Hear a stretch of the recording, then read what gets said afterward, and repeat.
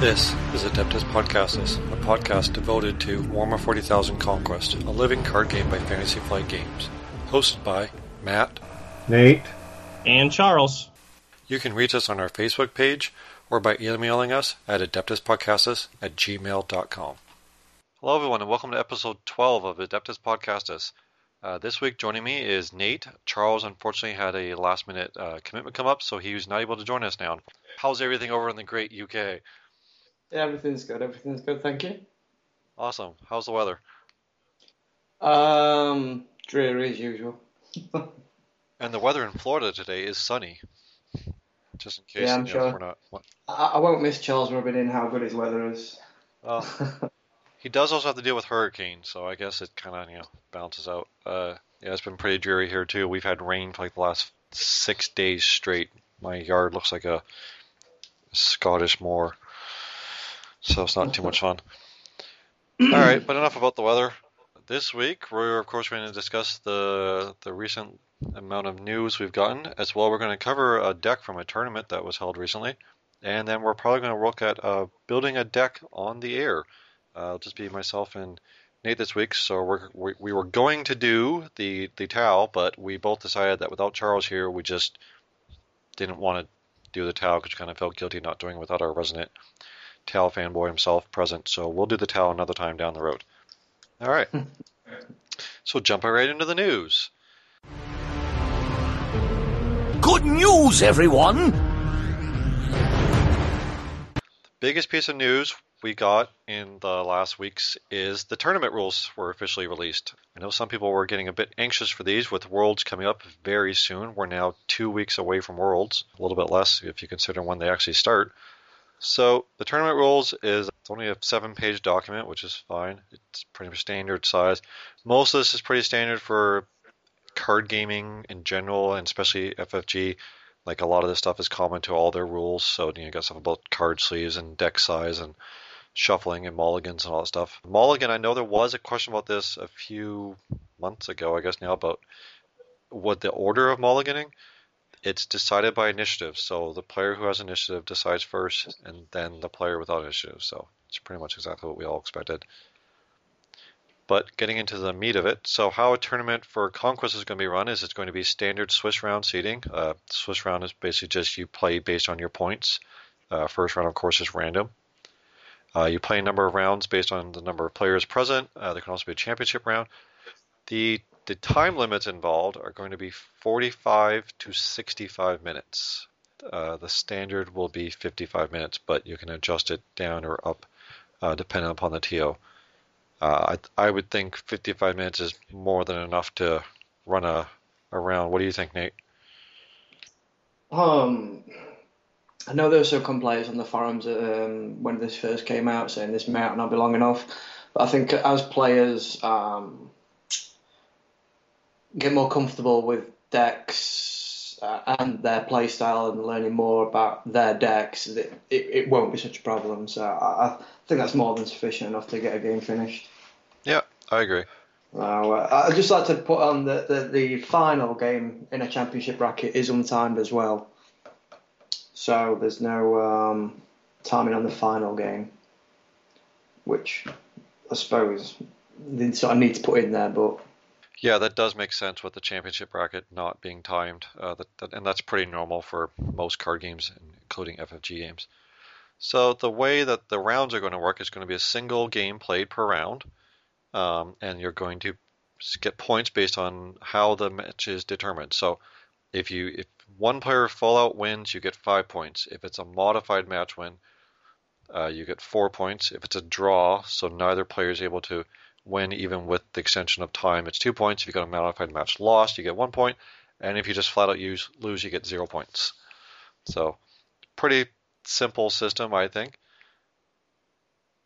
The modified match win and match loss comes in if you reach the time. So this is only relevant if you reach the time limit. And like Nate and I both said, I don't think that's going to be an issue for most people, especially as we get used to playing tournaments and stuff.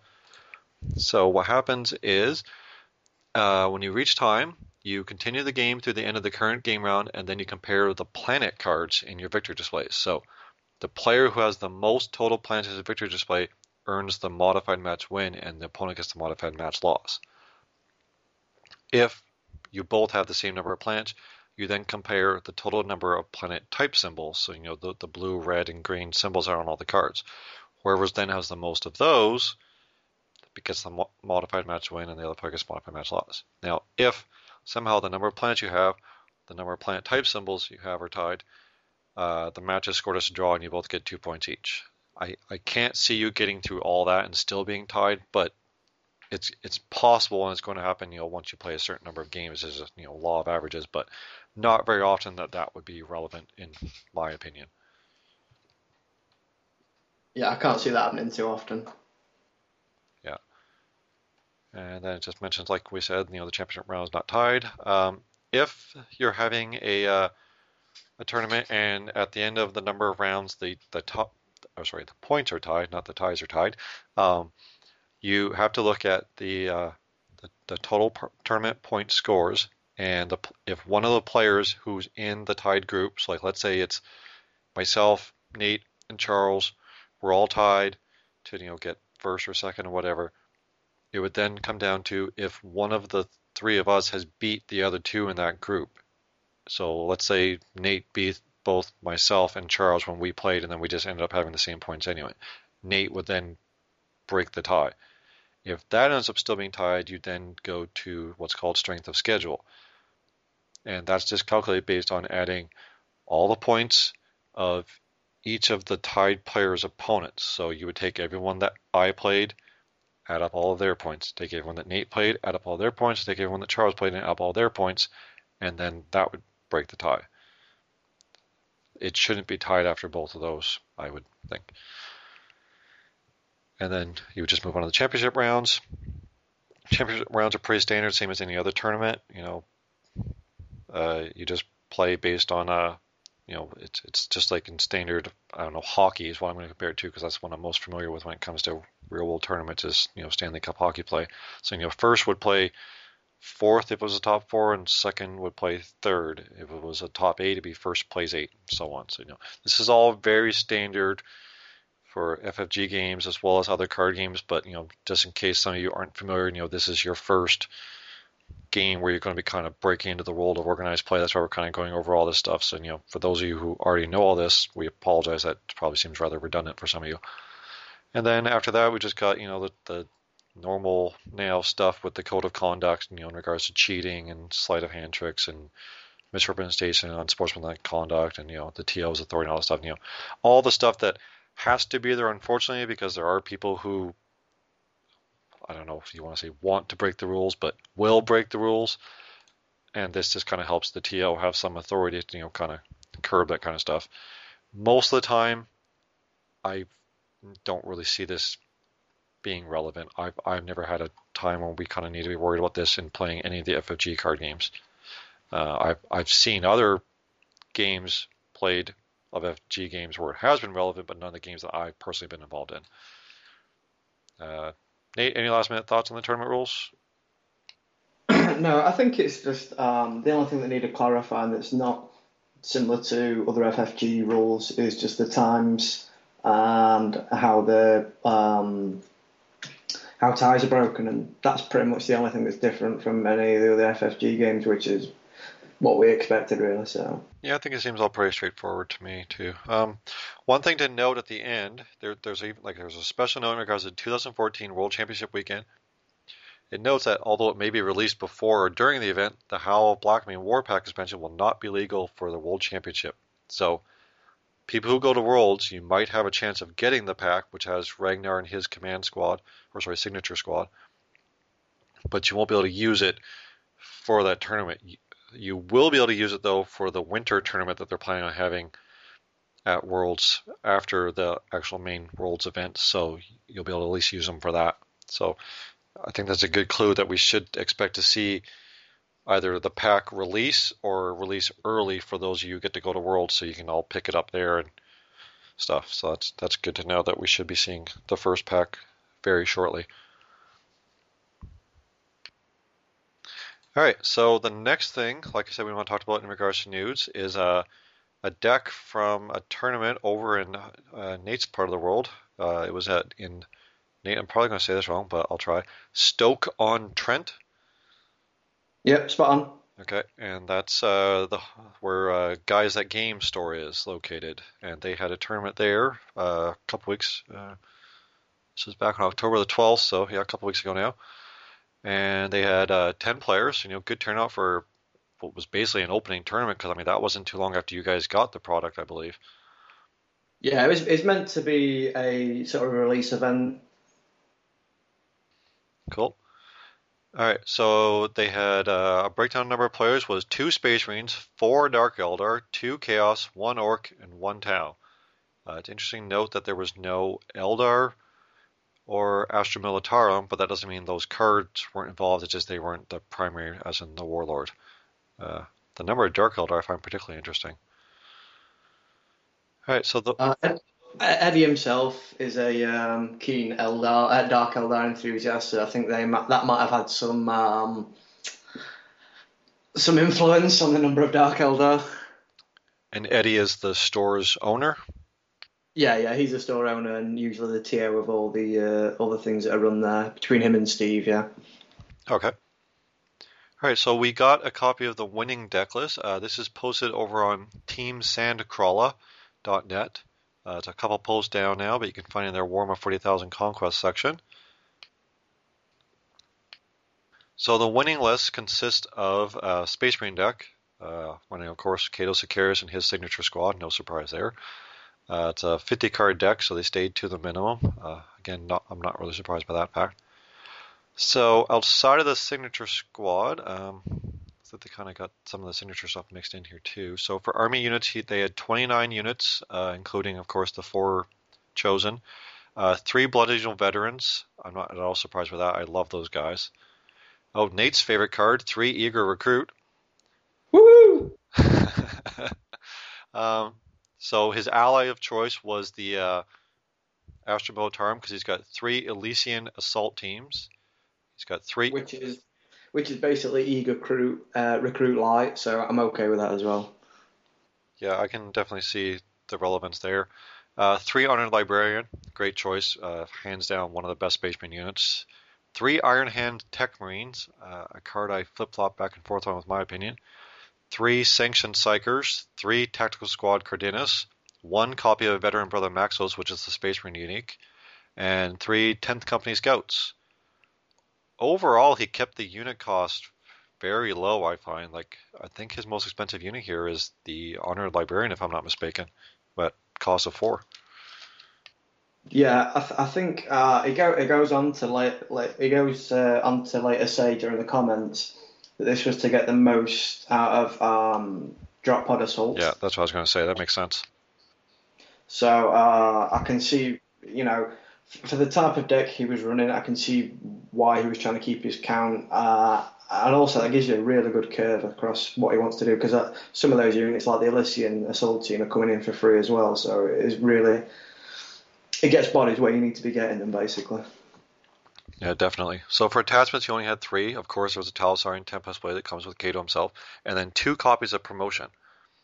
The 2 copies of Promotion, I kind of question, because I don't know if he really needed it. I guess it would help push him over in case he needed it to win a command struggle, but overall, he seems to have a lot of pretty good command units to me. So I'm wondering how much use he got out of that, maybe if he kind of reconsidered it afterwards.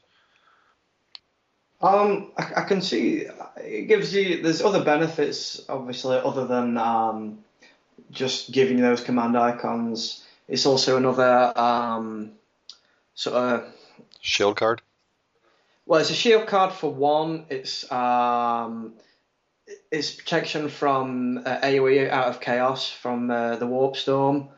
It's also another, I don't want to say delaying tactic, that's wrong, but it's another deploy phase action you can deploy before you play a unit. That's true. That is a good point. I like doing that myself when I'm playing, deploy something that's like one of the support cards that makes the next card cost 1 less, or like you said, something like Promotion, just to kind of, I think delay is a good way of putting it. You're delaying playing your unit just to make your opponent play more stuff. So I can see that relevance definitely there. All right, so we've got 10 event cards. The cards are Fury of Sicarius, 3 copies of Drop Pod Assault, which, as Nate said, was kind of a focus around the deck, and that's why the units are the cost they are. 2 copies of Exterminatus, good choice. Taking 2, that way the threat's there, but not so many that you kind of got sitting in your hand. And 3 copies of Indomitable, which is an awesome card for Space Marines. Supports, we've got Kato's Stronghold from the Signature Squad, 3 Catachan Outposts, which gives you a nice boost for your units. It's an Astral Militarum card. 1 copy of the Fortress Monastery, which is their unique cost reducer. And then 3 copies of the Holy Sepulchre, which is one that we previewed ourselves back when we were doing previews for all the Space Marine stuff. And the card that lets you bring after a Space Marine unit enters your discard pile, you can exhaust it to return that unit to your hand. So overall, I really like what he went for with this deck. It reminds me very much of a deck I played called Space Marine Assault. It's a card I played, or sorry, not a card, a deck I was playing back during playtesting, as well as I continue to use it because I just find it's really efficient, and my deck similarly was also focused around the Drop Pod Assaults. Yeah, I mean, when you see through his comments, it was basically being able to land units where he needed them with either ambush or the drop pod or the Elysian fire team, the Elysian, excuse me, the Elysian assault team, and then bumping that unit up. Maybe wait until the opponent had exhausted all his unit, and then bumping a single unit up to then hit the commander for, maybe 7 and bloody it straight away, which is a really cool idea. I mean, I'm a massive fan of the Catachan Outpost anyway. I think it gives you so much more value over the course of a game by being able to hit for so much more. Dropping it on something like the Librarian, that's just there, just hitting you for 6, and you can't do anything until you've took out all these little chuds, basically. I really like the idea of the deck, and obviously it did well, so... Yeah, and I was mistaken. The Honor Librarian costs 3 as well. It's got 4 attack, 3 costs. I just got the numbers confused. So yeah, I mean, almost every. I don't think he's got a single unit there that costs more than 3. Then, and a lot of them. Well, not a lot of them, but a few of them he could get out for free, like the Elysian assault team. I've just kind of been browsing over his comments too. The submitter, his name is Michael Clark, so I'm assuming that's the person was running the deck as well. Yeah. So Nate, you did not attend this tournament, right? You said you had something else that day. No, I had something else on that weekend, unfortunately. Otherwise, I would have gone down for it. So, unfortunately. All right, very cool. I like the deck. I like what he's going for with it, and it reminds me very much, like I said, of my Space Marine deck that I'm running. So, overall, very good. Definitely can see what he was going for, and I think he had the right number of cards and the right cards to get pushed out what he was looking for. I'd be really interested to see some more information on the tournament, like the other decks, as well as how the rounds went and stuff. Yeah, I think without doing a disservice to anyone at the tournament, that was more a lot of people were just getting the grounding for the game at that tournament. It's the first competitive play, and they may have only played a couple of games before going into that tournament. So, whereas this looks like I don't want to say highly polished deck. It looks like I know Michael anyway. He is a good deck builder. So this looks like, what is good, what is efficient. Let's put it in. Let's put the correct numbers in, and that's pretty much what he's done. So. Yeah, it definitely looks like he put some decent thought into what he was running in the deck and stuff, and he obviously had some practice with it, just because you can definitely see he knew what he was going for. All right, very cool. So like I said, if anyone wants to see that, you can find that on teamsandcrawler.net. It's / P equals 2732. In case you're looking for the direct link, like I said, you can find it in their Warhammer 40,000 Conquest section on the site. They also cover Star Wars, the card game, as well as it looks like they recently started covering Pokemon, the trading card game. So they're kind of expanding their stable of what they're covering. They started out as a strictly Star Wars site, so very cool to see that. They've got a few other articles as well for 40K and stuff from their various article writers on the site. Moving right along, that's pretty much the end of the news. We haven't really heard anything else recently. The only thing I've heard, this is strictly a rumor, so I don't know if this is true, but I've heard talk that we could see more copies of the core set coming in November. So anyone who's still waiting to get their copies, because you just can't find any locally, you might have more luck come November when a few more copies might be showing up from the distributors. Like I said, I don't know how much truth there is to that.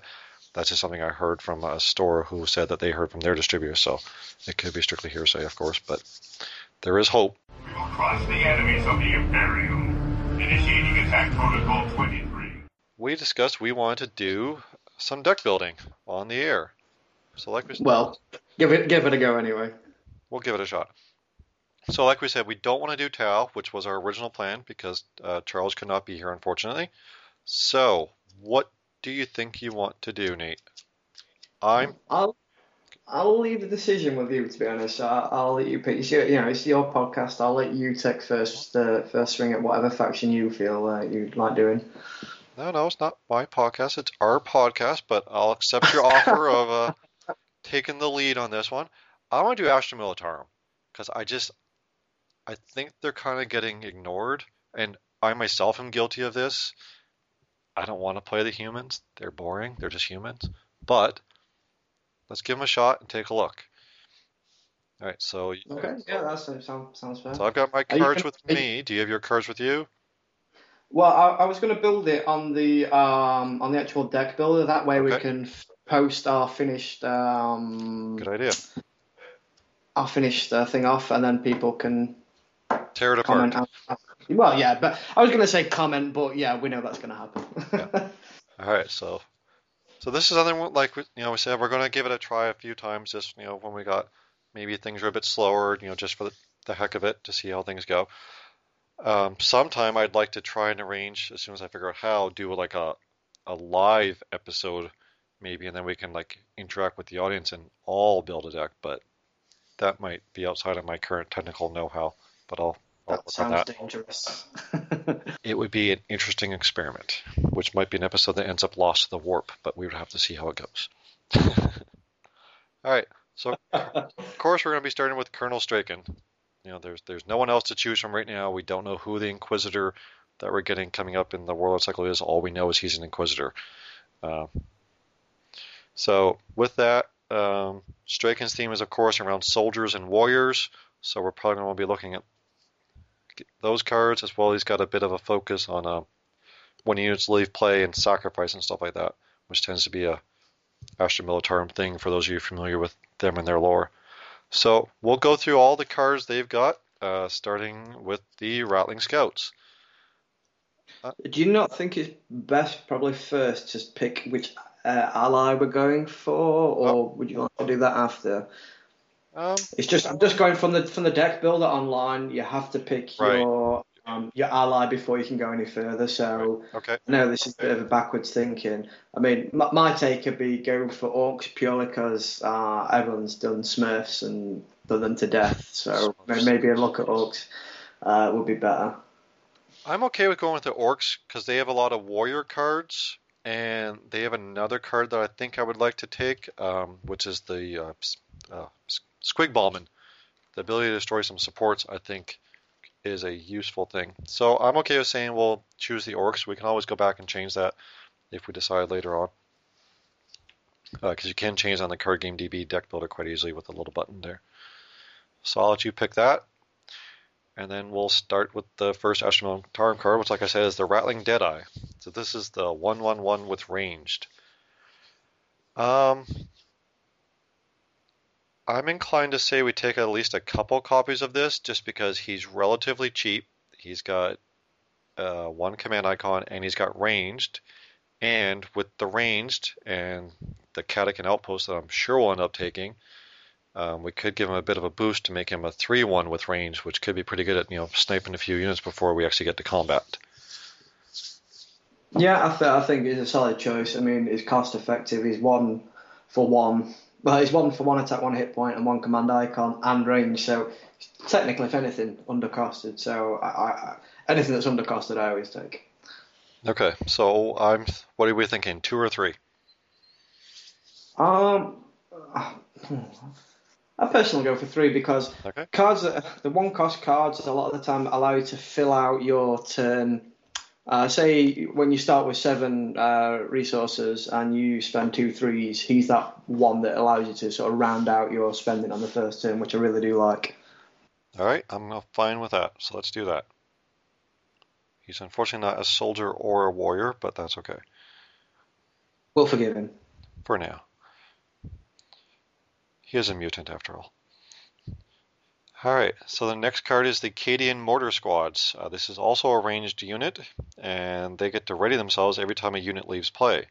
And they are soldiers, so they could be boosted by being at the planet with Straken. They also have 2 command icons, which is pretty good. Again, I'm inclined to say we take at least a few copies of this, especially where it's got ranged, and you could kill a unit and then ready it potentially. You might be able to get a few shots off with this as opposed to other cards, because if we were to boost it with Catachan Outpost or again with Straken's boost, it could be swinging for anywhere from 1 to 4. I usually find that anything that is loyal is not bust, that's the wrong word. It's usually strong and it's loyal for a reason, so I tend to like taking at least 2 or 3 of those cards as long as they fit the deck. I think it fits the theme that we're trying to go for. So I say we take 3. Yeah, done that. Alright, the next card is the Sanctioned Psyker. Now, this card I know we talked a bit about before when we were discussing those decks and stuff earlier. It's 2 cost, it's got 2 command icons, and it's got 4 hit points. So I think this is a good unit to take 3 of again. I know we're taking 3 of everything so far because it's relatively cheap, it lets you win command struggles, and if it ends up at a planet with a battle, it's got a chance of surviving at least for a while where it's got the 4 hit points. Plus, you could potentially, keep saying this every time we talk about a unit, but the Catachan Outpost, you could use it on the Sanctioned Psyker, and all of a sudden the Sanctioned Psyker is hitting for 2 instead of 0 like your opponent might be expecting. Yeah, it's a solid card, and like you said, I think we've got an inkling of what support card's going to be a 3 of in this deck already, so I've got no problem with putting 3. He's really solid for capturing planets, and if the opponent wants to, he's either got to match it, so put another 2 command icons on that planet, or spend a turn sending his warlord over there to get a battle to try and kill it. So I think for his cost, he's good at what he does. Yeah, I agree. So I think we should take 3 of that as well. Alright, the next card might be the first one we come to that we might not want a copy of. It's the Leman Russ Battle Tank. Now, I'm not saying this is a bad unit, this is an amazing unit. But it's 5 cost, which seems a bit high, and it doesn't get any kind of a boost really from Straken or anything. Not that every card necessarily needs to. Now, it's got solid hitting power, solid command icons, and with 6 hit points, it's going to be sitting there for a while. Unless you come up against, something like Space Marines or Chaos that have a way to directly kill it, but that's always a risk. I mean, I like it, and I would take it at least 2 copies because it gives the deck reach, gives it a little bit of durability. If you put a Leman Russ Battle Tank on a planet, the opponent's thinking, right, well, I'm not taking resources from that planet unless they're going for a fight, and a fight with a Leman Russ Battle Tank is not over quickly. So, I mean, I like it just because it gives the guard something they need, which is a little bit of durability. So... Okay, I can definitely see that point. Yeah, I think taking 2 is probably good. It's a good, what I like to call a finisher, if nothing else. It's got good hitting power, so it's a good finisher for when you're coming maybe near the end of things and you're just trying to hit away. So yeah, I'd say 2 is probably a good number. All right, so rolling right along, we come to the Mordian Hellhound. This is another tank. This one is not loyal. It's a 4 cost, but it's got area effect of 1, or it can hit for 3. I'm not really sure on this one, to be honest. I'm not a fan, personally. Especially when you know what you know about the Mordian Hellhound, where it is probably one of the king of area effects, and then it gets an area effect 1. Somehow doesn't seem to fit the when you saw it on a tabletop and you were playing Tyranids and the opponent was playing this, you were like, oh, that's going to be a world of pain. So, yeah, I always felt it should be Area Effect 2 and costed appropriately. It could have been a 5 cost and Area Effect 2. I'd have been happy with that as well. So, if you compare it directly to something like the Space Marines card, the name escapes me now, the Assault Team. Oh, the Blood Angel Assault Squad? Yeah. If you compare it directly to that, and they've got Area Effect 2, and this is a tank that is solely there to dish out area of effects, I just find it weird. Okay, then I say we skip this one for now. We can always come back if we decide we need to fill a slot or something with it. Yeah, definitely. So next we got the Assault Valkyrie. It's their 4-cost flyer with 4 hit points. I kind of like this card just because it's got the flying, so it's got solid staying power, I think, with that. As long as you're not come up against a deck that has a lot of other flying.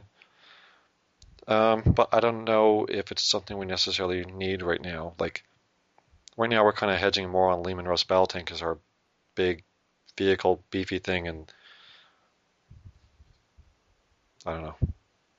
I would rather take another Lehman Russ than put one of these in, just because the flying equate has probably got 8 hit points rather than the 6 what Lehman Russ Battle Tank's got, unless they've got flying, of course, or Rocket Boys and so on. However, it hasn't got the 4 command icons, which I think is a whole lot. The Lehman Russ is just set for just sitting on a planet that you know you're going to want to probably take at some point and try and take the resources off. This really does neither. So, all right, so moving along. Stalwart Orgrin, 2 cost, 1 command, 2 hit points, and 2 attack, immune to enemy events, and he's a warrior.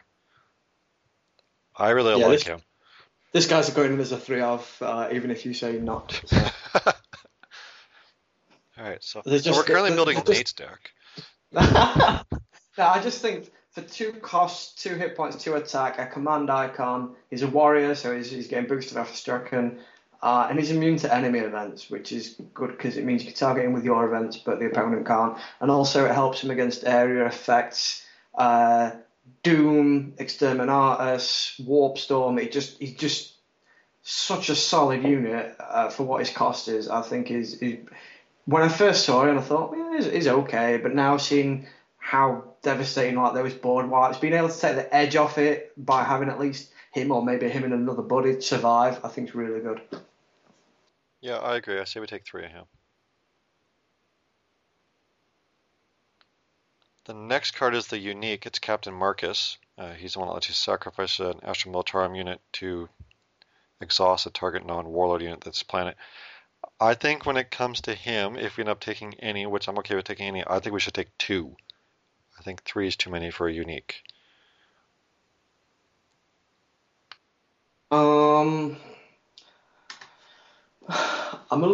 When it comes to unique so far, I'm a little. It probably comes from Thrones, but unless you really need that unique to help your deck function, I believe I'm only running 1 because I hate having dead draws later on in the game. Now, you're probably going to want him in the front line doing what he needs to be doing, and he might not last as long as you'd like. There's nothing worse than having dead draws for me. So, I mean, we can take it as a 2, but if we need to make space somewhere, probably drop him down to 1 if we need to make that room, that's all. Okay, so we'll take 2 for now with the caveat that we might come back and drop them. Sounds good. Alright, the next one is the Engine Seer Augur. Augur? I'm not really sure how to pronounce that word. I know what I was trying to say. It's the Tech Priest lets you search for a support card, but he has to leave play. So, I mean, we could trigger him with Captain Marcus that we just we took temporarily. But other than that, I don't really... The thing I don't like about him is it kind of requires your opponent maybe to hit it and kill it for you for its effect to go off. And I don't know. I want to take it because it's a Tech Priest, and I love the Adeptus Mechanicus and stuff, and I can see its use with being able to pull out a support card. I'm just not sure it's worth it where it's only going to search the top 6 cards of our deck. I personally like him because he hasn't got any command icons, so he's a perfect candidate to go onto the first planet, get in a ruck in a battle, die, get out a free support unit. You've technically lost no resources and no cards if he hits. Now, depending on how many support cards you put in, will dictate how good this guy is. So, if we're going for at least 3 catch and outposts, you got the Omega Zero Commando already. Depending on how many more you are, the likelihood of you hitting one is pretty good. Yeah, I think where we kind of really want to hedge our bets on that Calican Outpost, being able to get it out for sure. You definitely got a point there. So let's take 2 of this guy. What do you? I'd take 2 or 3 definitely. Okay, let's go with 2 for now, and then we'll see again. What we got at the end. I'm just kind of letting you keep track of all the cards and stuff. Well, I'm building the deck on the deck builder currently. So. All right, the next card, the Penal Legionnaire, is the 0-cost 1/1 conscript ally, strictly a chump. I don't really see any reason for us to take him with this particular deck. He's essentially a human snotling.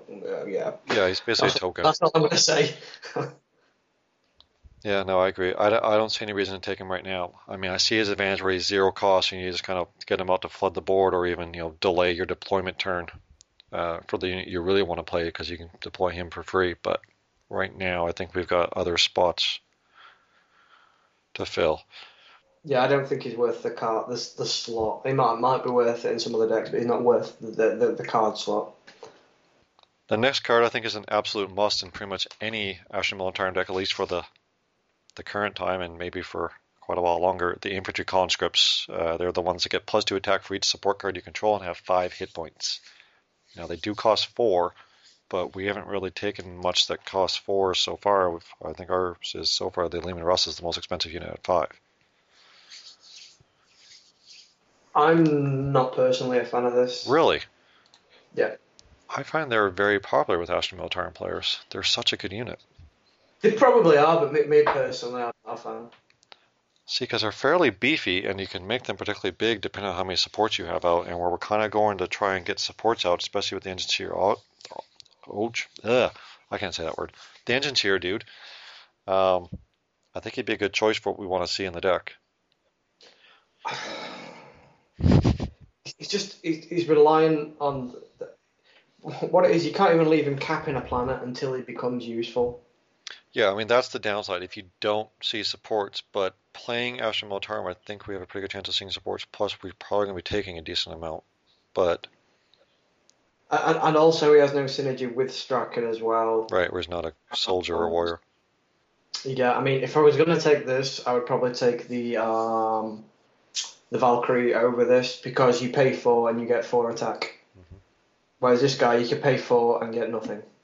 I know the likelihood of that, you're probably going to at least get 2, but just having him sitting in my hand, say he's low on cards, you've got to play him, and you've played a 0/5, no command icons, you just pay for the most expensive bullet sponge.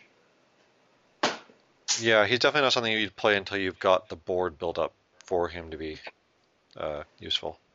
So, tell you what, we'll skip him for now, but I want to come back and revisit it after we look at what we take for supports. Yeah, definitely. The next card, I'm sure we can both agree, the Elysian Assault Teams is going to be a 3 copies. Yeah. It's the my favourite card's cousin, so yeah, so he's going. Soldier, we can get him out for free, because anytime another one of our soldiers leaves play, we put this unit in play from our hand at the same planet, and he's a 2/1. So essentially he's an eager recruit for most likely free. And he's a soldier as well. Eager recruit for free, yeah, I'd take that. Yeah, I mean, the only downside that is not as good as Eager recruit is you have to have presence there to begin with to drop him in, that's the only thing, but I don't think that's going to be too difficult for Guard. Sorry, Militarum. It's okay, I think that catches everybody.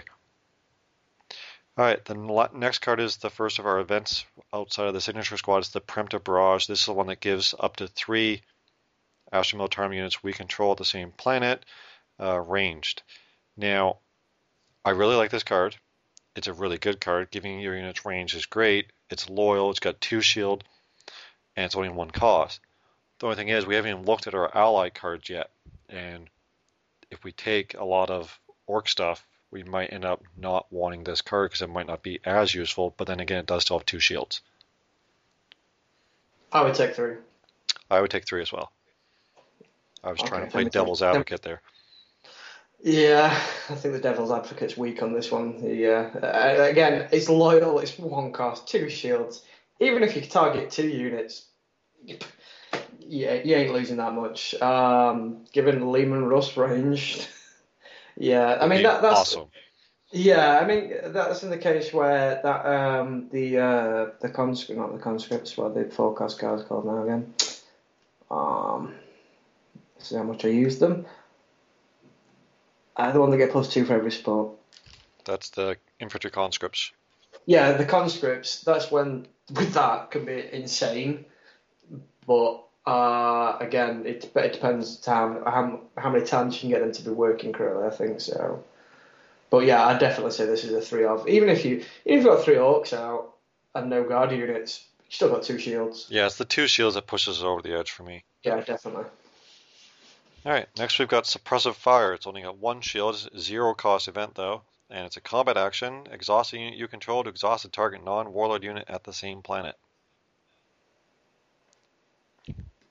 I see its usefulness, but honestly I think we're going for a bit more of an aggressive deck, but then again, being able to shut down a potentially problematic unit and then beat the crap out of it.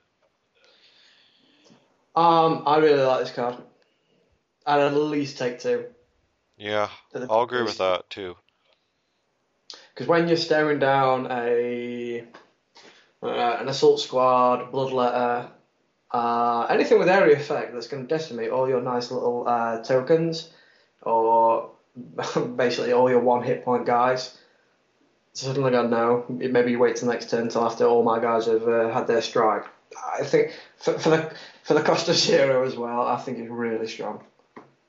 Yeah, I like the idea of being able to exhaust AoE stuff before it hits you back, or hit you rather. Yeah, it's a unit you control. It's got no. Yeah, it doesn't specify army unit, warlord unit, or token unit, so you could exhaust a token guardsman to use it, and that would be, I think, a pretty good use for it. All right, let's take 3 of that, I'm going to say for now, and then we'll revisit it when we look at, because I'm worried we're not going to have any room for our orcs. Hostile Environment Gear is the next card. It's the attachment that gives an army unit +3 HP. Now, I do really like this card. I like being able to give our units the extra hit points. I almost like this card better, though, with orc units with Brutal. Yeah, the definitely. Unfortunate side effect of taking Asher Militarum as our main faction and orcs as the ally is all the orc units that have Brutal are loyal. See, all the good cards are loyal. Yeah. So I don't know if it would be quite as useful. Just trying to think if we got any other units that I'd really want to put that on to kind of keep them alive. And maybe the Rattling Deadeye, because it'd be nice to keep them alive for a while, but they're only a 1/1, so really do we want to give them extra 4 hit points just to keep them around a little bit longer? The Cadian Mortar Squad. Yeah. They're definitely a unit I wouldn't mind having survive a little bit longer. They're again only a 1, but they've got 3 hit points already, so giving them an extra 3 would be pretty good. I mean, the only real targets I see so far, the Cadian Mortar Squad, Captain Marcus, maybe the Ogrin, but there's nothing there that screams I want to stay on the board other than the battle tank, and that already stays on the board pretty well, and obviously you can't equip that to it, so it's not really a problem anyway. Yeah.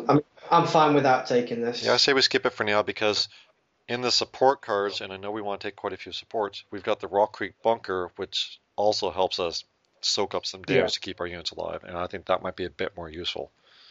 I think that's more synergistic than what we're trying to do, rather than keeping just being able to ping off that 1 damage is more beneficial than giving one sort of piddly unit 3 hit points, I think so. Right. Alright, so next we've got Bodyguard Attachment. It's 0 cost with 2 shields. You can attach it to army unit we control, and after a unit we control is assigned damage by an attack at this planet, reassign one of that damage to attached unit. So essentially we want to make a unit into a damage soak. My only problem with, well, not my only problem, but my problem with this card, at least what it does outside of the 2 shields, is we don't really have a good candidate thus far with what we've taken to be a damage soak. Yeah, I mean, without combining it with the Hostile environment gear. yeah, without combining it with that, you haven't really got a good soak. And I don't want to run a card just because we're running another card that might make it. It's too many pieces for not enough reward, basically. So Yeah, it'd be a good card to have with like the infantry conscripts because they've got the 5 health, so they could be a pretty decent damage soak. But other than that, yeah, because we haven't taken them yet, I don't think we really need it right now. And the 2 shields are nice, but we've got other shield cards at this point. yeah.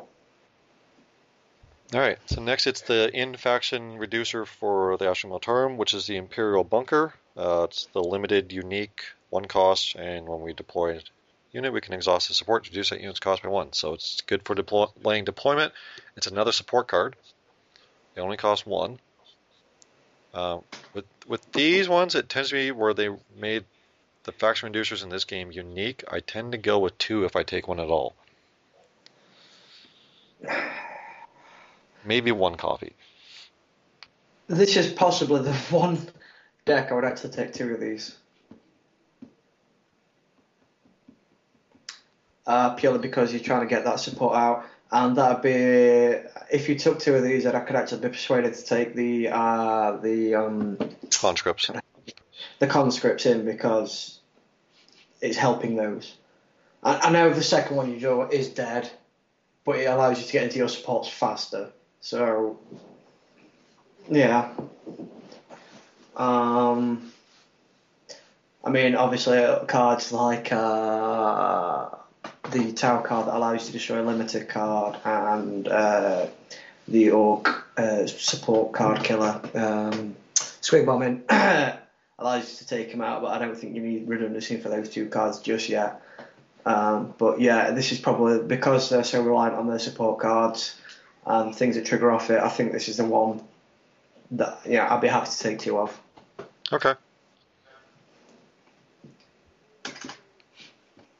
The next card is the Rockcrete Bunker that we already talked about briefly. That's kind of what we decided is going to be our damage soak. It's only 1 cost. It's not unique, and it's not limited. I say we take 3. Okay. Okay. And it's loyal. Oh, is that how you're going to swing me around, is it? That's right. It's loyal, so it's good. Hey, you made the rules. I'm just following the rules. Loyal equals good. That might be the title for this episode. Loyal equals good. The only I wish you didn't have the little and 2 words on the sacrifice it. If there's 4 more damage, you have to sacrifice it. I wish it came with tokens on and you depleted them rather than adding to it, because then they would stick around for your conscripts, if that makes any sense. Yeah, I see your argument there. It doesn't stay on the board necessarily the whole time, but you have to exhaust it to soak the damage. So at the most, you're only using it once a turn, so it's going to survive most likely 4 turns short of some sort of support destruction. Yeah, definitely. But it's just little things like that. I just think you give it a bit more by that. So, but you could leave the 1 on it if you wanted to keep the 2 damage up, or if you're really pushing for damage that much. Okay. Okay, so put 3 of those in. Yep. And then the last one, we've talked about it almost this entire time. 3 copies of Catachan Outpost. That's a no-brainer. That's a must. I mean, giving a unit plus 2 attack is just amazing. I know. I think that's what's giving. I think without that card, they'd be really struggling right now. Yeah, the only thing I don't like about it is it's only for its next attack this phase, so it doesn't even last the entire combat phase. But I think giving any unit plus 2 attack for an entire combat phase, like imagine giving plus 2 attack to the Leman Russ battle tank. It's going to be sitting there swinging for 6, and it's probably going to survive at least a swing twice where it's got 6 hit points. I think that could be a little bit of overkill. I mean, hello Warlord, boom. Yeah, I don't think it needs to survive. Be active for longer than that. Especially when if you want to kill something and you've got a couple of these out, you can stack them, and they go, oh yeah, I get hit for 10 or something. Let's shield that basically. So, unless playing against Space Marines, in which they play the card that I hate. So yeah. Okay. Indomitable does wreck my head. Yeah, I believe it's Indomitable that you're thinking of, or is it Furious or Curious? No, I think it's Indomitable one where they just negate all the damage. Right. Basically. Yeah, that's Indomitable. Yeah, that's annoying. Right, okay, that says up to 43 cards. Oh wow. So we might not be getting much from the orcs, or we're going to be playing around with the numbers a bit. So let's take a quick look through some of the orc stuff and see if there's anything that really stands out that we might want to take. Sniveling Grots, obviously we're not going to take. They're the 0-cost 1/1 weenies, just like the other one we chose not to take. Goth Knob's loyal. Weird Boy Maniac is loyal. The Tank Busta Bombas, 4 cost. It's got 4 hit points, 2 command, and it does the whole extra damage to vehicles, which it's like we said when we first previewed this card. It's kind of like it depends on how vehicle heavy a meta is. But I don't think it's gonna, even though it's a warrior. I don't think it's necessary right now because the amount of vehicles that are being used. If you look through the decks that have been made, Space Marines aren't taking many, Eldar aren't taking many, Tau aren't taking many. I don't think anyone's really taking many units. No. And if they are, they're the top end vehicles that cost like 5 or 6, and maybe only 1 or 2. So, are you sitting there waiting for them to play that before you can bring him out so he can do his best, do his job efficiently? I just don't think he's worth it at the minute, especially as an ally anyway. Right, I agree. All right, so next it's the Rugged Killer Cans, loyal, so it doesn't matter. Enraged Orc, also loyal, doesn't matter. Crushface, loyal, doesn't matter. All these good cards that just don't matter. The Bad Doc is the one that gains 3 command icons while it is damaged, so it would have 4 command icons. So it would be pretty good for helping us get command. It's only 2 cost. It's got 4 hit points, so it's got some survivability. I don't think it's needed, to be honest with you. I don't know if we need it either, because I think overall we're okay for command. Well, I think what we're looking for is warriors. Right. The next warrior is the Rocket Boy. He is a warrior. He's 2 cost for 2/2, and each enemy unit at this planet loses the flying keyword. Being able to shut down flying, I think, has some definite benefit for us. Not that flying's necessarily too prevalent yet. I don't think there's enough units yet for it to be overly prevalent, but depending on what we play against. So that's a definite possibility, I think. I'd be more inclined to take the Shoot 'em Up over Rocket Boy, to be honest with you. Shoot 'em up. So go for the really cheap guys like Shoot 'em Mob and the Goth Boys. Purely. Or just Shoot 'em up.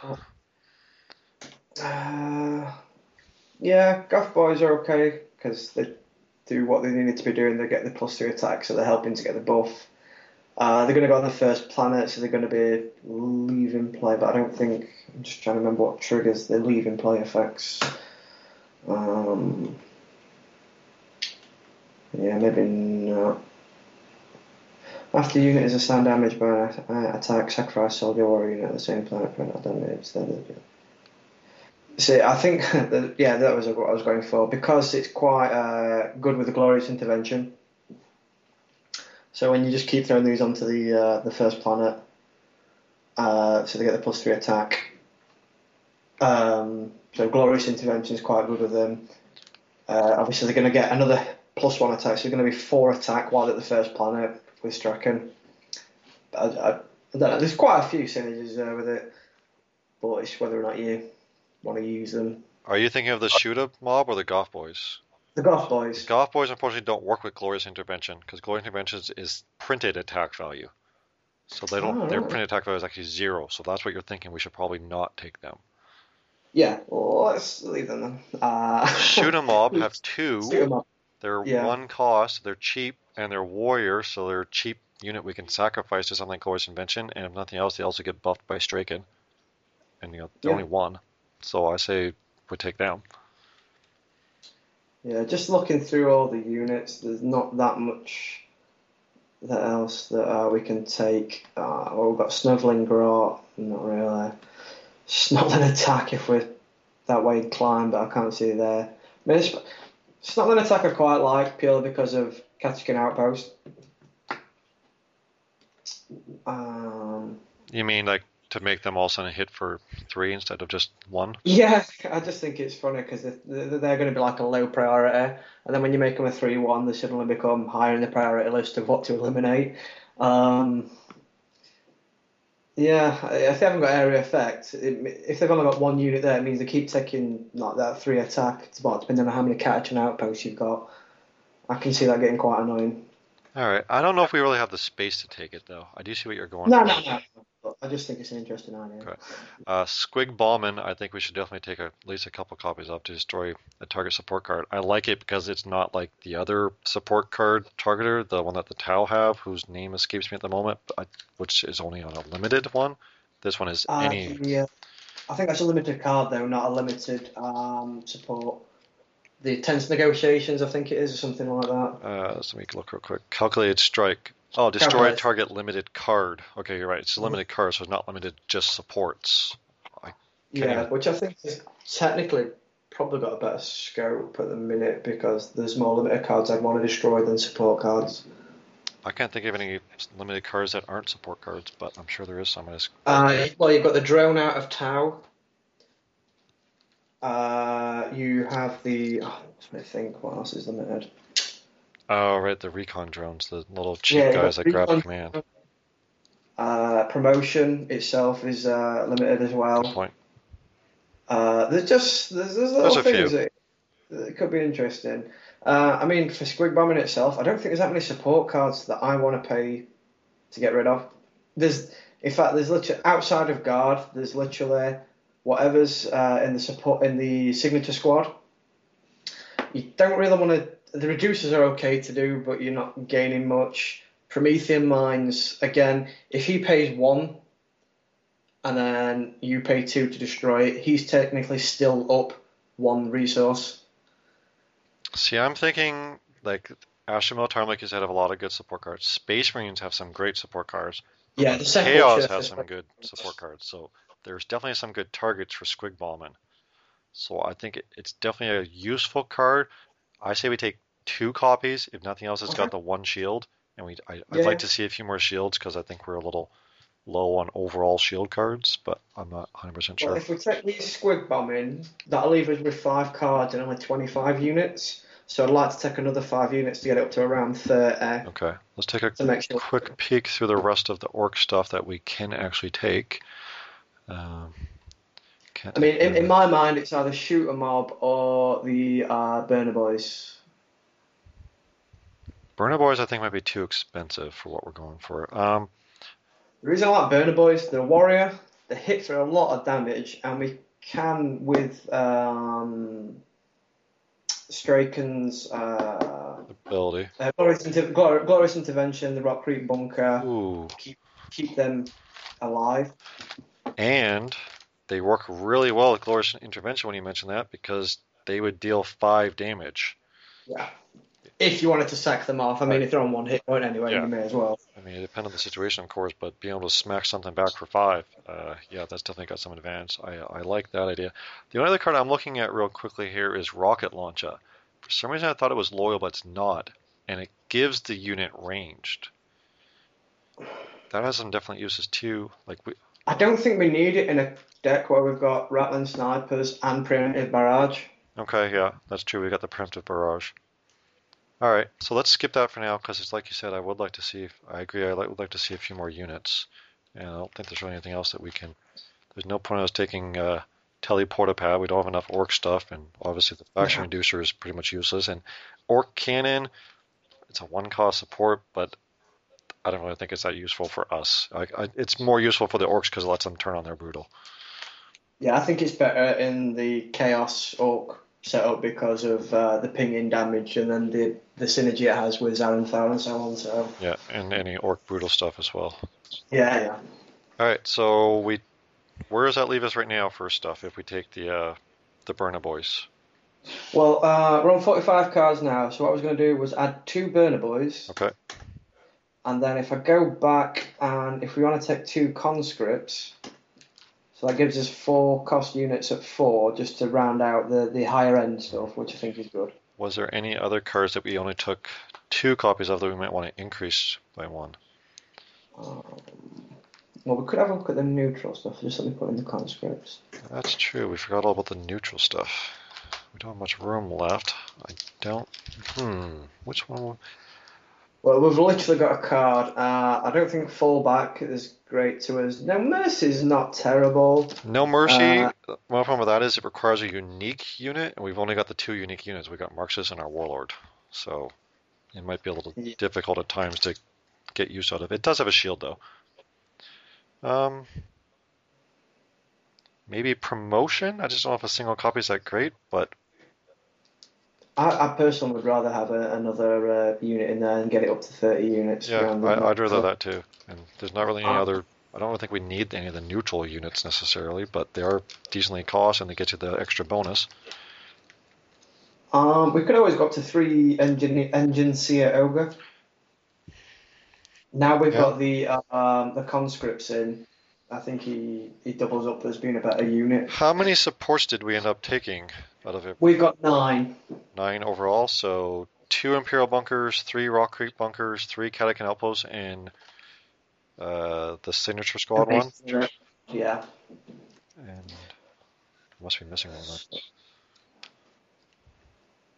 No, we've only got 2 Imperial Bunkers. We didn't obviously put 3 of those in. Oh, yeah. Okay, sorry. My math was just terrible. All right. Yeah, I guess we could take the Engineer guy because, he's loyal, so he's good. Well, I think that the ability to try and hit the Omega Zero command quicker is always good as well because that card is really cool. I really do like that card. So if we take that rounds it out to 50. All right. So there we go. So I think that went overall okay. It was some interesting discussion, nothing else. I mean, I think we've got I'd say at least 90% what everyone will agree on, but I think that's difficult not to get because it's on the core set only. I think there'll be a few number here and there, swapping around, but I think we've got the majority of the cards well in there, so... Yeah, I mean, it's going to be similar to a lot of other decks just because, like you said, it's core set only. I mean, that's typical to any of the LCGs. When it's core set only, a lot of decks end up being the same because, just kind of the good cards rise to the top and the chaff rises to the bottom. Like, I remember back during Star Wars, it was pretty much, what are you playing? I'm playing Smugglers with Jedi. What are you playing? I'm playing Smugglers with Jedi. What are you playing? I'm playing Sith. Oh, I'm playing Sith. Oh, funny that. Yeah, just take me back to that. Yeah, of course. So I'll put this up on the link when we put it up on the main page, Card Game DB, so people can have a look and see what they think. I'll also put it in the Strachan thread as well, so people can have a look in there. And I will also personally test this. I'll build this deck and test it out this Wednesday, and then come back next time to see how I fared with it anyway. Yeah, I'll give it a few test games as well. I'll have to wait for you to post it because I don't remember exactly all the quantities we took. I was just kind of flipping through my cards, so I didn't grab everything. But yeah, okay, so there we go. That's our deck, guys. Hopefully you can kind of see what we're going for there. Definitely very much a focus on buffing our units a bit and hitting hard. I'm quite happy with it, though. I think it should work well. The only thing I would have liked is a bit more range, but we were kind of limited on what we could grab. Yeah, I think with the only thing that we didn't put in that we had to is the rocket launcher. Yeah, I would if we could have found a room to squeeze in the rocket launcher, I would have minded doing that. I might try that when I play it. Maybe take out something that we're not really sure of, like suppressive fire maybe or something, and see how it goes. Because give the rocket launcher to the infantry conscripts if you got a lot of supports out. All of a sudden you could be hitting for 6 in the ranged phase, but it's all very situational, of course. But we've got enough supports that I think we should be seeing a few. Well, do you want a few statistics on the deck? Because the card game DB Bill is very good at that. Yep. So we've got total shields of 16. Average shield per event attachment is 1.45. Total command is 36, and average command per unit is 1.2, which is, from what I've seen, quite good.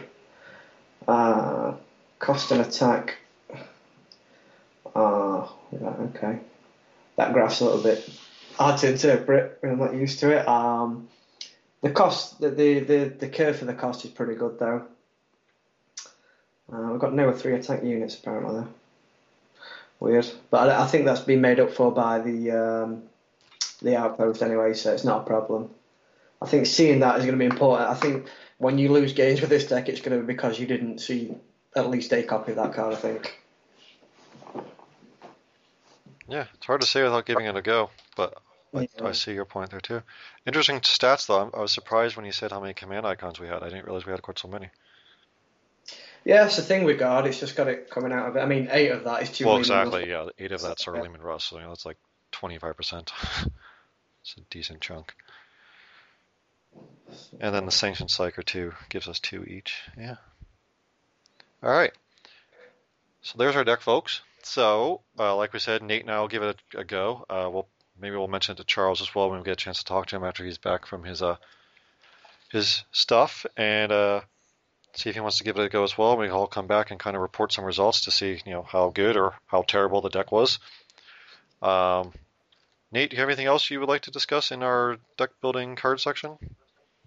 No, I mean, like I say, if any of the guys want to come on and comment on it, that'd be helpful, not just to us, but to I think everyone. Just from some people aren't great at building decks yet, still struggling with numbers of units and shields you want in decks, still trying to get that right amount. I think every deck's going to be different, but they're going to slowly get into a pattern where you know roughly what you want to be aiming for. So this helps everyone, I think. So yeah, any feedback's good. I mean, like I say, I'll be testing this. If other people want to test it and let us know, they can send us feedback as well to let us know how they fared with it as well. That'd be quite cool. That's about it. Definitely. And to send us the feedback, you can either let us know on Facebook or on our page. You can comment on the deck list once Nate gets it posted. And you can also email us at adeptuspodcastus@gmail.com. All right, so next we're going to get into the lore for this week. Stay a while and listen. Okay, so this week on Know Your Lore, guys, I'm going to cover the 3 warlords I did not have the chance to cover in the last episode. Warning, much like the last time, there could be spoilers here. I'm doing my best not to try and spoil too much for you guys, while also providing information for those players who won't necessarily be diving further into the lore, like some of us. I can't recommend it enough. I'm sure if you guys have listened to me on this podcast often enough, you know how much of a fan of the lore I am. I could go on about this stuff for years, probably. I could do a podcast probably just about the lore. So, this week I'm going to cover Straken, Nazdreg, and Commander Shadowsun herself. I'll start with the Tau in honor of Charles and his not being here this episode. So, Commander Shadowsun, also known as Osasera, is her actual Tau name. Shadowsun's like a nickname, title, whatever you want to call it. So, she's actually slightly older than she may appear to be, or like is physically, because she was actually put in suspended animation for a while. She's a disciple of a great Tau commander called Commander Puretide. So when he died, the Tau leaders decided that they wanted to find a way to keep his knowledge and his teachings and experience and stuff alive and preserved for future generations to use. So they ended up, like I said, freezing some of his students and stuff. So she was actually brought out of her suspended animation to replace another one of Puretide's disciples known as Commander Farsight. Bit of information on Farsight. Farsight was a commander who led a very successful campaign, and it was against the Orcs for the most part. And what he ended up doing was, after the last of his ethereal advisors died, he actually kind of went off mission, kind of dropped off the grid, and chased down these orcs. And he followed them well beyond the realm of the Tau and past a region of space that they have difficulty crossing called, I believe, the Damocles Gulf. I could be wrong about that, but I'm pretty sure it's the Damocles Gulf. And so what happened was he's actually established his own empire over there called the Farsight Enclaves. He's still alive as far as the Tau Empire knows. He's a special character in the codexes as well. He's got other Tau there with him, and he has his own little society going on. So anyway, like I said, Shadowsun here, she was brought out to replace him. She's the current, basically, head of the Tau military. She's very successfully helped them win many roles to their side during the third sphere of expansion, which is the third major expansion of the Tau Empire to increase its borders and stuff. So the battle suit that you see that she's in, the white suit that she's wearing, is actually an XV-22 stealth suit that allows her to connect with drones and command them and stuff like that. She's been, like I said, extremely successful. She's led many battles. She's a special character in the various Tau codexes, so if you ever want to read one, they're actually called Codex Tau Empire now. The original was called Codex Tau. She's been in all three of them, though, so any one you pick up, if you want to pick up one of the older ones, or you know somebody who plays Warhammer 40,000 and you want to borrow a copy, you can read a bit more about her. She's the one I know the least about just because the Tau, as we've said, are the newest race to Warhammer 40,000, both within the setting itself and within the actual, real world that we all live in, because they were added later in the game's life. They haven't always been around like the orcs and Eldar and the rest of them used to be. I can't even think of any books that feature her predominantly as their character, unfortunately, other than she's in the codexes. The next warlord is Colonel Straken. Straken is your stereotypical Vietnam sergeant from the American military back during the Vietnam War. He's tough as brass. He doesn't take crap off of anybody. He will follow orders to a point. He curses, he swears, he grumbles, he fights, and he's very much an upfront leader. He's right out there in the front with the troops. He doesn't sit behind the command bunker waiting for the rest of them to die. He just takes all the glory or whatever. He's not like that. He's very much, leave no man behind. There's a short story that I read that I think is called Silent Death or Marching Death. I'll have to look that up sometime. Where it's basically him dragging the body of one of his soldiers back behind the lines after this guy has been practically killed. You can see on Straken himself that he's got a large segment of his body on the right side of him, like his arm and part of his chest and shoulder and everything has been replaced with cybernetics. That's because he was actually bitten by what's called a Mural land shark, and he ended up killing it a few moments later, but it took a decent chunk out of him, of course, so he had to have those pieces replaced. He's from the world of Catachan, which we've talked about before on an episode.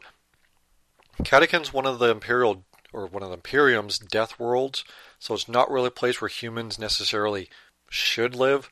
They just happen to live here. And the planet is a jungle world. It's got extremely aggressive flora and fauna. The plants grow super fast, so they're constantly having to burn them back from their settlements with flamers and other stuff like that, just to keep the plants from getting into their settlements. Most of the plants are poisonous, or giant Venus flytraps where they'll eat you and suck out your blood. It's not a place you'd want to live. But a world like that, where learning to survive is what you learn practically before you learn to walk, does, of course, lead to some very good soldiers. So the Catachans tend to provide a number of regiments to the Astra Militarum. You can read more about Straken in any of the codexes for the Imperial Guard or now the Astra Militarum. I'm pretty sure he's been in most, if not all of them. I can't speak for sure of the 7th edition codexes because I don't own that one, unfortunately. But it would surprise me if he ended up dropped. He's a very popular character, and he's of course very popular with his troops too, because like I said, he doesn't leave anyone behind, and he's up front with them, both in speaking to them and during battle, so they know he's a reliable, dependable commander. Nazdreg is the orc warlord we got. Nazdreg is your stereotypical Bad Moon clan orc. Now what I mean by that is the Bad Moons are one of the 6 clans of the orcs. They're the ones that are the richest.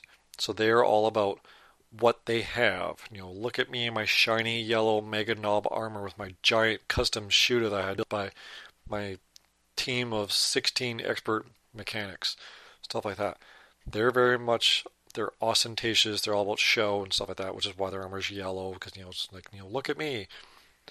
The Bad Moons are rich because of the fact that their teeth grow back faster than other orcs. Due to a particular mutation that they happen to just grow their teeth faster, so they never lack in money because, as I've said before, orcs use teeth as currency. So Nazdrag is one of the two, at least in my mind, biggest of the warlords that the orcs actually have, the other one being Ghazghkull himself.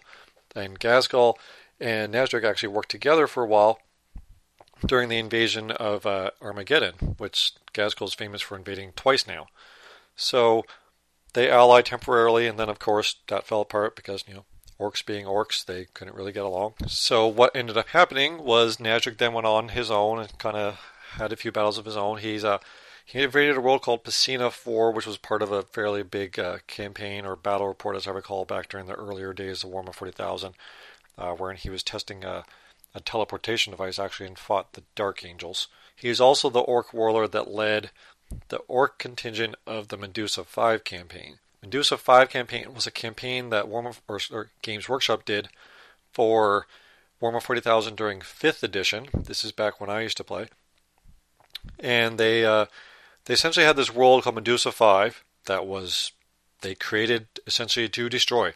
It was about to become engulfed by a warp storm, but for various reasons, all the armies within Warhammer 40,000 had forces there who were fighting for various reasons, which were decided throughout the campaign. And all the results were all put together, and then it was all done like just all the results came in from all the players throughout the world, and then whoever had the most wins or achieved the most objectives ended up winning. Anyway, so Nazdrag led this. He came to the world aboard his Space Hulk that he controlled. He actually had engines installed that gave him a modicum of control, so it wasn't just a Space Hulk just kind of fluttering wherever it wanted to throughout the galaxy and the warp and stuff. It had some control. And his Space Hulk is called Scylla by the Imperium. It's common in Imperium records to name any large foreign objects as well as things like the Tyranid Hive fleets after beasts of myth, like monsters and stuff like that. So like you've got Tyranid Hive fleets like Behemoth and Leviathan and Kraken, and Nazdrag ship itself is called Scylla after the monster from Greek mythology from the Ulysses, stuff like that. So it's very common that they use various monsters. There's another hive fleet called Garm. Garm is a monster from Norse mythology. So Scylla actually ended up crashing on Medusa 5, and after fighting during the battle and realizing this planet was going to be lost to the warp, Nazdrag ended up commandeering an Imperial transport and used that to get away and then board another Imperial ship by tricking them. And his current whereabouts, from what I've been able to ascertain, and it's unknown. No one knows where he is right now, so he's not active in the Warhammer 40,000 universe currently. You can read about Nazdrag in any of the codexes. He's been there since back in 2nd edition when I originally started playing, and I remember reading about him in that codex. He's, as I've said earlier, as you can probably tell, is that he's very cunning. He's smart. He's considered to be very smart and very cunning for an orc. Okay, so that's a very, very brief little bit about the last 3 warlords. Like I said, I didn't want to give too much detail about any of the warlords. I know it was requested, and I'm more than happy to fulfill any fan request, but I don't want to give too much away for those people who do decide to get further into the lore, read some of the books, listen to the audio dramas and stuff like that. So, again, if you're interested in any of that stuff, visit Black Library and just start digging. They have so many books and everything else that you can find. They have entire audio books that are entirely unabridged, just read right to you as if you were listening to somebody reading them in front of you. They've got a lot of short stories. They've got some short audio dramas, stuff like that like about a half hour or so. So lots of stuff, lots of different things you can listen to. I personally like listening to the audio dramas when I'm driving for more than a half hour or so. I listened to 2 audio dramas last night on my way home while my family was all asleep in the vehicle. I listened to one that was called Hunter's Moon, which is a Horus Heresy one about the Space Wolves and Alpha Legion. And the other one I listened to was Thief of Revelations, which is about the Thousand Sons after they were driven out of Prospero and ended up in the warp on the planet of sorcerers. As well, in the last week, I finished reading one of the Sanctus Reads books called Maledictus. The Sanctus Reads books, as we've said before, are all about an orc invasion, but Maledictus involves some Grey Knights and chaos and stuff like that. So it's a bit of a... It takes place at the same time. It still involves the orcs, of course, too, because this is entirely an orc invasion, but just happens to be a bit of these other forces involved in things. It was very, very good.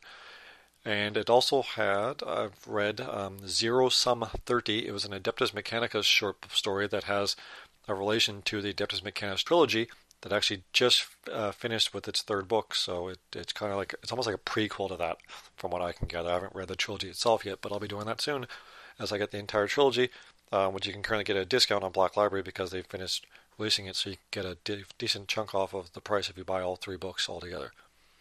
So, all that being said, if anyone's ever got any more fan requests, we're more than happy to take all of them.